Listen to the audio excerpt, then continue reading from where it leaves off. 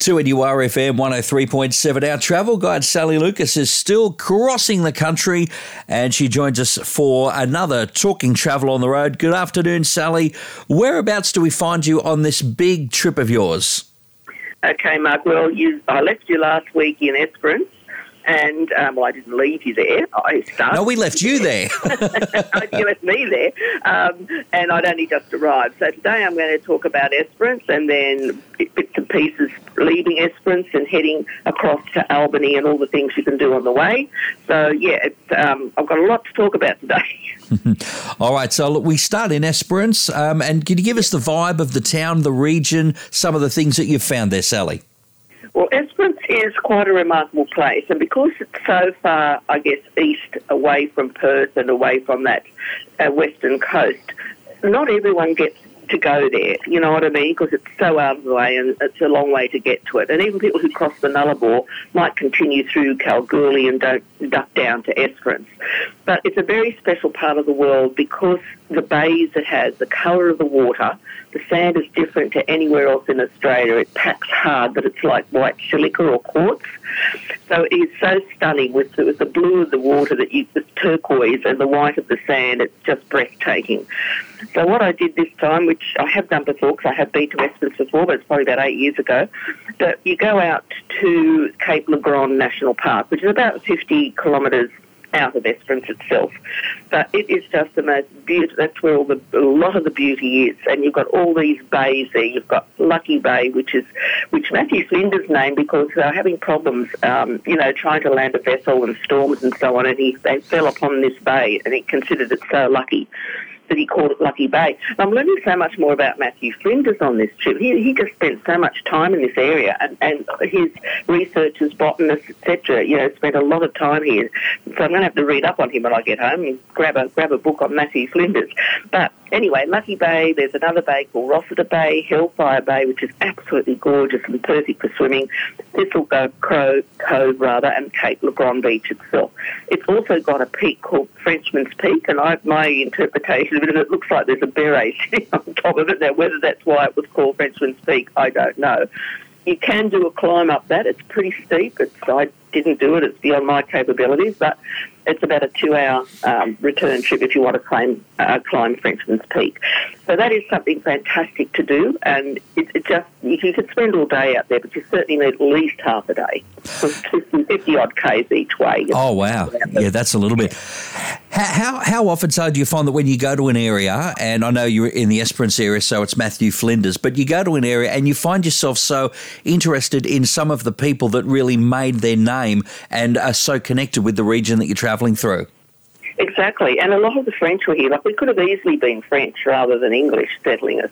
So many of the bays and everything all around this part of Australia and even South Australia, Tasmania, have got French names. And so what we did even the next day, we went to the Recherche, which is a French word, archipelago. So the French were very, important in what their discoveries were down here as well. So this is a wonderful archipelago, again, that's out of Esperance. It's a 3.5-hour cruise you can do. It takes you out all around these wonderful islands, and you get to see, I guess, your wildlife, of course, your sea lions, your Cape Barren geese, your sea eagles, and they carry some fish on board and throw it. You watch the sea eagles come swooping in to catch the fish, which is just wonderful. And then they've got lots of lovely bays, again, in and around Esperance itself. One called Blue Haven Bay, which is just stunning for snorkeling and swimming. Having said that, the water's still a bit too chilly for me, Mark. Fair enough. Well, you have to go back there once we get over the summer break. On the road to Albany now. We are, and it's Albany. It's just funny. It's Albury, but it's Albany. Who knows? That's the English language for you, isn't it? You never know what to say, Fremantle or Fremantle. True. It's all funny. But anyway, we're on the way to Albany, and we did a detour to visit Bremer Bay. A lot of what we're doing is adding a lot of k's to our trip, like it was about 160k detour to do that. But Bremer Bay, again, was just absolutely magnificent. And there's another beach there called Short Beach, which is a short beach, but a beautiful swimming beach again. So that was a really, really long day. We cover each day we're doing at least 5 to 6 hours driving, and we've done over 7,000 k's to date. So it's been an amazing journey so far. When you get to Albany, it is famous, of course, had been in the past for the whaling. Of course, there was so much whaling done all around Australia, but certainly in Western Australia there was a heck of a lot of whaling done. And I know you mightn't like to do it, but the whaling centre that you can go and visit is still worth a visit. Even I'm against what happened back then, but it's history, you know what I mean? So we've just got to deal with that. So they've turned the old whaling station into a museum. They've turned some of the big oil containers that they filled all the oil from the whale have been cleaned obviously, and converted into theatres. You get a 3D image of whaling and all sorts of interesting things and what happened back then, which was horrible, we all know. Whaling was stopped in Australia in 1963 for all humpbacks anywhere. But in Shane Bay, which is just out of Albany, where this was the last whaling station to operate in Australia, they were still allowed to hunt sperm whale. But eventually, off the continental shelf, but that eventually was stopped in 1978, and that was the end of it, November 78. No more whaling at all in Australia. Thank God for that, we all say. And you look at the wonderful creatures now, and you just think, heavens, you know, we did that, and the world did that. So that's you could spend ages there, because not only have they got the Whaling Station Museum, they've also adjacent to that, which is included in your entry, there's a beautiful natural national park where then you can, go in, particularly for, I guess, for international travellers. You're getting to see some of our, natural animals, natural vegetation. They've got like 400 different species of plants in there, even white kangaroos, all sorts of animals that are natural to Australia. So that is certainly worthwhile. They've also got large art galleries there, photographic exhibitions, a whole room with a display of shells. So it is, you could spend a whole day there if you had the time to do that. So I think it's a must, and you just learn a lot about it. It was a very good presentation. And sorry, when I say the main garden, it wasn't 400 plants, it was over 8,000 plants chosen to represent the unique biodiversity of the southwest region of, Western Australia. So the animals you would see would be wombats, possums, birds, snakes, lizards, as I said, the rare white kangaroo, bandicoots, flying foxes, bettongs, potoroos and more. And en route to that, we visited the Gap and the Natural Bridge, which I guess you look at the Great Ocean Road, and we all used to wonder at the Apostles, a lot of which are now fallen and we don't have as many. But this is a natural bridge that's been formed by erosion, and it is so spectacular that eventually one day, I guess, erosion will cause it to collapse. And adjacent to that is this huge gap, which is 25 metres sheer drop to the ocean. Oh, my God. Yeah, don't fall down that one. No, they've built a walkway out now, which has only been very recently done. Before, they have had people come to grief. And nearby to that, you've got blowholes, but also you've got a beach, wait for it, called Misery Beach. But it was so called as it was a bloodbath, because after the whales were killed, they were held in there till they were then taken by smaller vessels to the whaling station, so it was just full of blood. So it just sounds horrible, doesn't it? Mm. Believe it or not, in 2022, it won the best beach in Australia.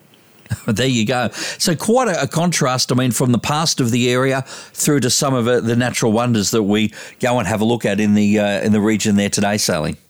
Oh, look, it is. Our history is amazing, and then once you keep travelling across our country, you keep discovering new things about our past, about our present, and what we're doing to sustain the future. So it's been a wonderful journey. We've been 4 weeks on the road now, and we're nearly getting to Perth. We're not far off. It's a couple of days away now, and we'll be there. But it's been fantastic, and once you leave Albany, there's so much to see again along the way, and I might talk more about that in the next segment, Mark, because I don't have a lot of hot deals, and I'd rather just continue with what we've seen along the way. In other words, you're on holidays, let's still enjoy the holiday, right, Sally? Absolutely. Sally, I know once you leave us today, you've still got a few more weeks of it to go, and we'll hear about that when you come back, but I know you want to squeeze a little bit more in of WA today before you go. I certainly do, Mark. So we're leaving Albany now, and once you leave Albany, you go past a town called Denmark, and there's this wonderful area where you see a pool called Green's Pool, and it's protected with these huge, incredible boulders and rocks around it. And again, it's turquoise blue, almost green, if you can try and imagine that colour. Scott went for a swim. I didn't. He reckoned it was getting warmer now. It's about 16 degrees. Yeah, right. Anyway, it's just the most stunning area, and there's a place called Elephant Rock, which we had been to before, but sadly this time the trail to that had been closed due to them doing renovations on the trail. But once that's finished, please include Elephant Rock. It's adjacent to Greens Pool. Again, it's a spectacular rock formation in a stunning, coastal location. So after that, we went on to the giant Treetops Canopy Walk, which is just past Walpole. At the highest point, this walk is 40 metres high. Scott is scared of height, and when you move on these cantilevered treetop walks, they waver. Oh, wow. So you feel a little bit disoriented, and the trees are still towering above you. Can you imagine that? Some of these trees are 70 metres high.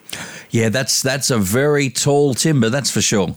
Yeah, just trying to imagine. They're called tingle trees, and they only grow over in this part of the world, and some of them are over 400 years old, which is just remarkable. So you can do that walk, and then once you get off the canopy treetop walk, you can do what they call the Ancient Empire ground walk, where you just go to see the buttresses and the bottom and just all this magnificent scenery. And the wildflowers, Mark, all along from South Australia to here, are prolific, and so I've just posted so many photographs of wildflowers on Instagram, it's not funny, but they have just been stunning, and we all know Western Australia is famous for its wildflowers, so that has been just a joy, and a photographer's joy as well. So there's a lot to see along the way.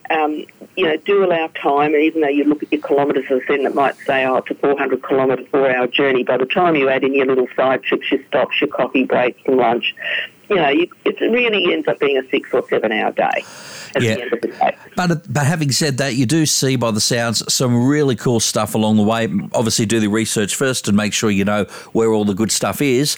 And you, like Sally, could have a trip and a half on your hands. Absolutely, Mark, and obviously I'll be talking all about Augusta, where I am now, the Margaret River region, etc., when I get home. So that'll be just something you can just put in your logbooks for when I come back for the first weekend of November. All right, we'll put a pin in that. A couple of quick hot deals before we let you go, Sally. Yes, a couple of quick ones. These are for 2024 with lots of savings on a range of tours that Trafalgar has. They've got a 10-day Czech Republic, Austria and Hungary. That's a lovely part of the world of Europe. 4 countries, 5 different locations.